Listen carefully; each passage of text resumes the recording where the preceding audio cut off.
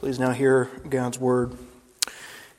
Then he showed me Joshua the high priest standing before the angel of the Lord, and Satan standing at his right hand to accuse him. And the Lord said to Satan, "The Lord rebuke you, O Satan, the Lord who has chosen Jerusalem rebuke you. Is this not a brand plucked from the fire?" Now Joshua was standing before the angel, clothed with filthy garments. And the angel said to those who are standing before him, "Remove the filthy garments from him." And to him he said, "Behold, I have taken away your iniquity, and I will clothe you with pure vestments." And I said, "Let them put a clean turban on his head." So they put a clean turban on his head and clothed him with garments. And the angel of the Lord was standing by. And the angel of the Lord solemnly assured Joshua, "Thus says the Lord of hosts, if you will walk in my ways and keep my charge, then you shall rule my house and have charge of my courts, and I will give you the right of access among those who are standing here. Hear now, O Joshua the high priest, you and your friends who sit before you, for they are men who are a sign. Behold, I will bring my servant the branch. For behold, on the stone that I have set before Joshua, on a single stone with 7 eyes, I will engrave its inscription, declares the Lord of hosts. And I will remove the iniquity of this land in a single day. On that day, declares the Lord of hosts, every one of you will invite his neighbor to come under his vine and under his fig tree." Thus ends the reading of God's word. Let's now go to the Lord in prayer. Oh, Father, as we now come to approach your word here in Zechariah, we do pray for the illuminating power of the Holy Spirit. Lord, we pray that we might be able to see and understand what is in this passage. And we pray that you would use it to further transform us. And Lord, to build us up in our faith and godliness. We pray this in Christ's name. Amen. If someone approached you on the street and asked you to tell them what the biggest problem in the world is, how would you respond? How would you respond to what man's greatest issue is? If you look at any recent surveys online, you'll see that there's issues such as the issue of climate, issue of poverty, issue of hunger, starvation, lack of drinking water. And the list goes on and on. And yet, the Christian would respond and say that the greatest problem facing humanity, what the Scriptures say is our greatest problem, is not any of those things, although they're important, but rather it is man's sinfulness before a holy God. And in Zechariah chapter 3, that issue is put front and center. It's put front and center because, as we've seen previously, the people need encouragement as they come back into the land. But one of the major issues that needs to be addressed, if they're going to have any hope, any comfort at all, is how a holy God is going to dwell with his sinful people. So Zechariah chapter 3 teaches us of God's provision for his sinful people. We can divide this chapter into 3 different sections. First, we've got verses 1 to 3, which addresses the issue of sinfulness. Verses 4 through 7 gives the solution. And then finally, verses 8 through 10 gives us a picture of the coming Savior. So let's look at each of these. First, sinfulness. As we've seen previously, Zechariah is prophesying during the post-exilic period. God's people have come back into the land.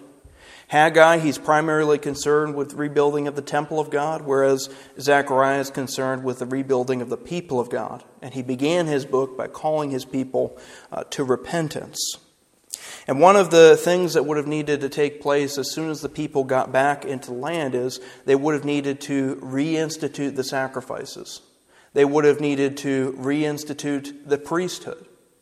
And the book of Leviticus is very detailed in its description of what the priests are to do, how they are to be ceremonially clean, all these different minute details. And what happens with the priest is there is a high priest, the one who is going to go into the Holy of Holies every once a year. And the high priest is going to represent the people of God.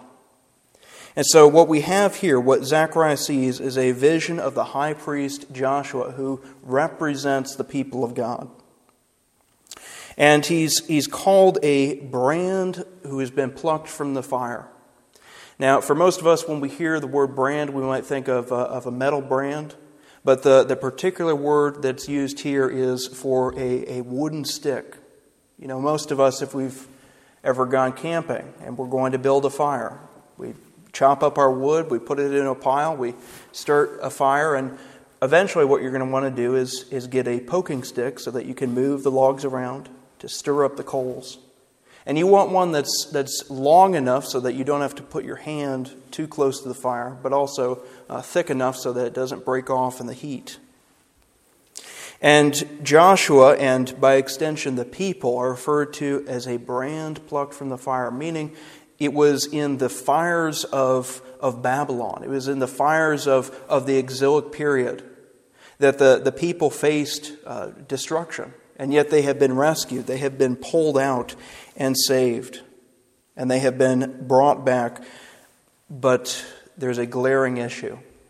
There's a glaring issue. And if you look with me in the text, in verse 3, it says, "Now Joshua was standing before the angel clothed in filthy garments." And many of us have read this text before. We've heard sermons on it. And so you know that when you read the word filthy, it's not just that Joshua has just a little bit of dirt on his garments. No, it's much worse. But rather it's the word for excrement, that Joshua is covered with excrement. He is absolutely filthy. And for the ancient readers, this would have been absolutely horrifying to hear, because they know that the high priest, he needs to be ceremonially clean. They know that everything has to be in order.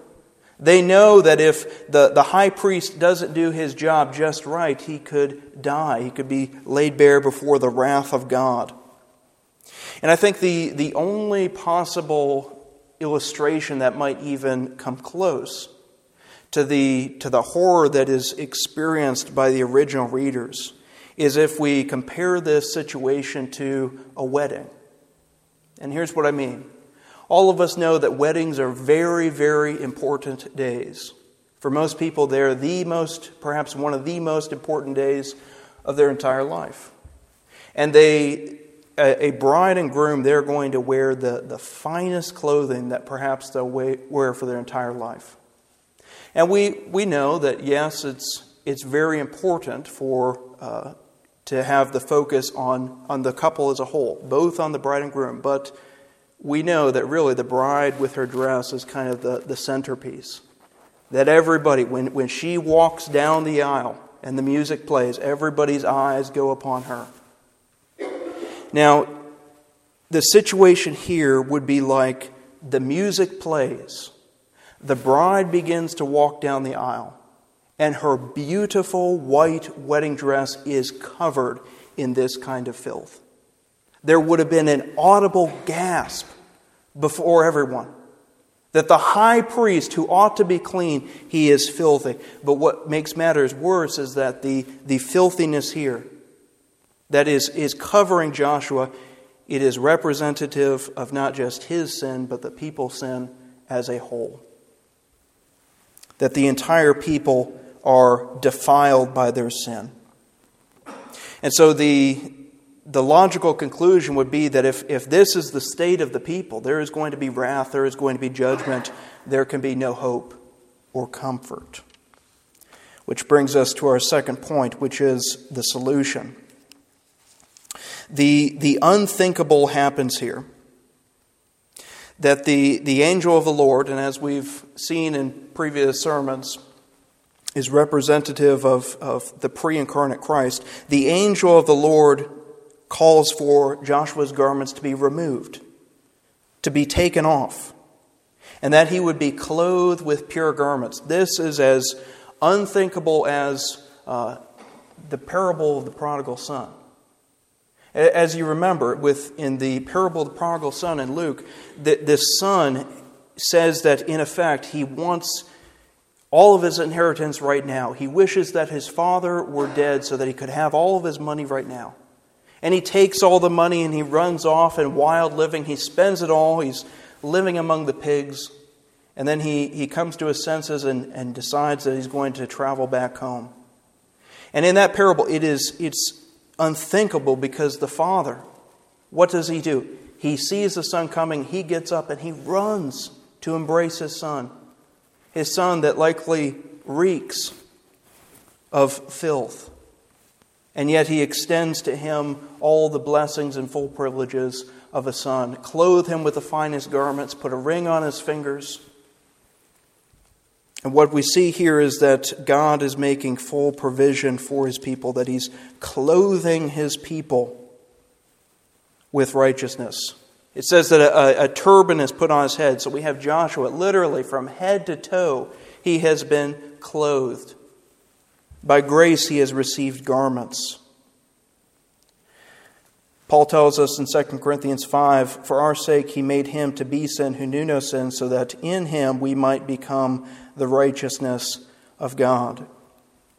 And so here in Zechariah chapter 3, we see veiled in this Old Testament language what is going to be known later on in the New Testament, the doctrine of justification by faith alone, of the crediting of the righteousness of Christ to sinful people. And how do we receive it?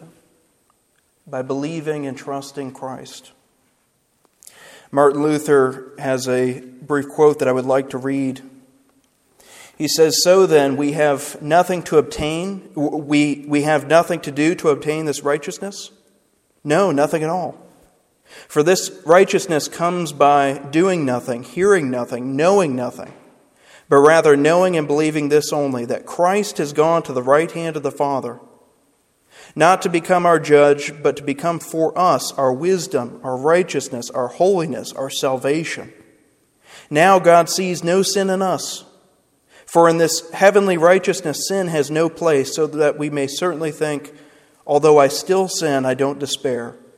Because Christ lives, who is both my righteousness and my eternal life. In that righteousness I have no sin, no fear, no guilty conscience, no fear of death. I am indeed a sinner in this life of mine, and in my own righteousness. But I have another life, another righteousness above this life, which is in Christ, the Son of God, who knows no sin or death, but is eternal righteousness and eternal life. This is an astounding doctrine, that God would clothe his people with the righteousness of Christ, and that we would be saved by faith alone in him. And in addition to the doctrine of justification, there's one commentator who points out we also see the doctrine of sanctification. He says in verse 7, thus says the Lord, if you will walk in my ways and keep my charge, then you shall rule my house and have charge of my courts, and I will give you the right of access among those who are standing here. So now that Joshua has been clothed by grace alone, that he has received these beautiful garments, he is now called to a life of obedience. He's called to a life of sanctification. And he's promised various privileges, such as access to the temple of God, where the presence of God would be. Access to the ability to go before the Lord in prayer, to go into the very throne room of God. And this is a promise that, as we know, is extended to believers. That, as the author to the Hebrews says, let us then with confidence draw near to the throne of grace, that we may receive mercy and find grace to help in time of need. Now, it's interesting that the New Testament also teaches that although believers have the right and the ability to come before God in prayer, as we learn from the New Testament, believers' prayers can be hindered when there is sin. And so there's privileges, but we are called to holiness. And with that comes great privileges. Third and finally, let's look at the Savior. Now in verse 8, we are told that the servant, the branch, is going to come. And this term, the branch, is one that is throughout the Old Testament applied to the coming Messiah. It is applied to the one who is going to redeem the people of God, who's going to bring about great spiritual victory. In Jeremiah chapter 23, verse 5 and 6, it says, "Behold, the days are coming, declares the Lord, when I will raise up for David a righteous branch, and he shall reign as king and deal wisely, and shall execute justice and righteousness in the land. In his days Judah will be saved, and Israel will dwell securely. And this is the name by which he will be called, the Lord is our righteousness." So it is the branch who is going to bring about victory for God's people. It is the branch who is going to bring about the solution to the people's problem with sin and defilement. And it is the branch who is Jesus Christ. Now, while there's been a lot of speculation about the identity of the stone in verse 9, it appears that the stone is representative of the temple building project. The temple, as it was going to be rebuilt, was going to be made up of a lot of stones. And the 7 eyes, very often in apocalyptic language and literature, 7 is the number for completion. If you recall from our study of Revelation, when it speaks of the 7 spirits that are before the throne of God, it's a reference to the Holy Spirit. That doesn't mean that there are 7 Holy Spirits, but rather the Spirit in its fullness. And the 7 eyes are often symbolic for the knowledge, the omniscience of God. This would have been great encouragement for the people to know that they had God's sovereign, watchful eye upon all of their works and labors. And it is going to be inscribed upon this stone that God is going to deal with the iniquity of His people in a single day. That He is going to remove the iniquity of this land in a single day. This also is simply astounding, that the problem that has stretched all the way back to Genesis chapter 3, that has plagued mankind, that is going to be removed in a single day, that seems too good to be true. That God would have the final solution to put away our sin forever. And yet, as Paul says in Colossians, that, "And you who were dead in your trespasses and the uncircumcision of your flesh, God made alive together with Him, having forgiven us all our trespasses by canceling the record of debt that stood against us with its legal demands. This He set aside, nailing it to the cross." And so as we look back, we can see clearly that it is the cross where all the iniquity of the land will be put away. That, as Isaiah says, the iniquity of all His people was laid upon the suffering servant. And it's at the cross of Christ where the question of how God, with His unbending justice, can be merciful to a sinful people, it is answered at the cross. And with this historic moment, with the cross of Christ, with the resurrection of Christ, with the life, work, and resurrection of Christ, it has now ushered in a reign, a new stage, a new era of spiritual prosperity. It's spoken of here in Old Testament agricultural terms. That the Lord of hosts, in that day, every one of you will invite his neighbor to come under his vine and under his fig tree. There will be spiritual provision for the people of God to its fullness, so that everyone will have what they need. This is the doctrine of justification by faith alone in Christ, back in the book of Zechariah. Now, as I conclude, just wanted to share a brief story. When I lived in Tennessee, one of the things that I would often do when speaking with people and trying to do personal evangelism is ask them a very specific question. And this is a good question in areas where everybody is kind of familiar with the Bible, a little bit familiar with the things of God, maybe even they know the name of Jesus, but they don't understand the gospel. I would often ask people, is God happy with you? And I would normally get one of two responses. Either they would kind of drop their eyes a little bit and say, not right now. Or they would say, I think he is. And if you follow up with, and why is that? You find out quite a bit about people's theology.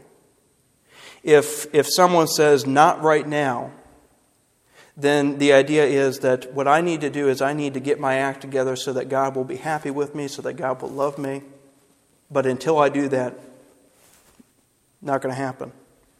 The other one, if somebody says, I think so, and you follow up and ask, why is that? They might say, well, I've been a pretty good person. But both of those reveal the extremely shaky foundation of their eternal hope. That either it depends upon me to get my act together, or maybe I just need to be a good enough person. But as Paul tells us in Romans chapter 5, since we have been justified by faith, we have peace with God. And the wonderful thing that you can tell people is you don't have to get your act together. You don't have to wonder whether or not God is happy and pleased with you. If you are in Christ, if you belong to Him, if you have surrendered your life to Him, God is very happy with you. He is pleased with you. Now, of course, we know as believers we can fall under God's fatherly displeasure. But that is entirely different than the wrath that lies upon those outside of Christ. And so as the hymn says, let us love and sing and wonder. It says, He has hushed, that is Christ. He has hushed the law's loud thunder. He has quenched Mount Sinai's flame.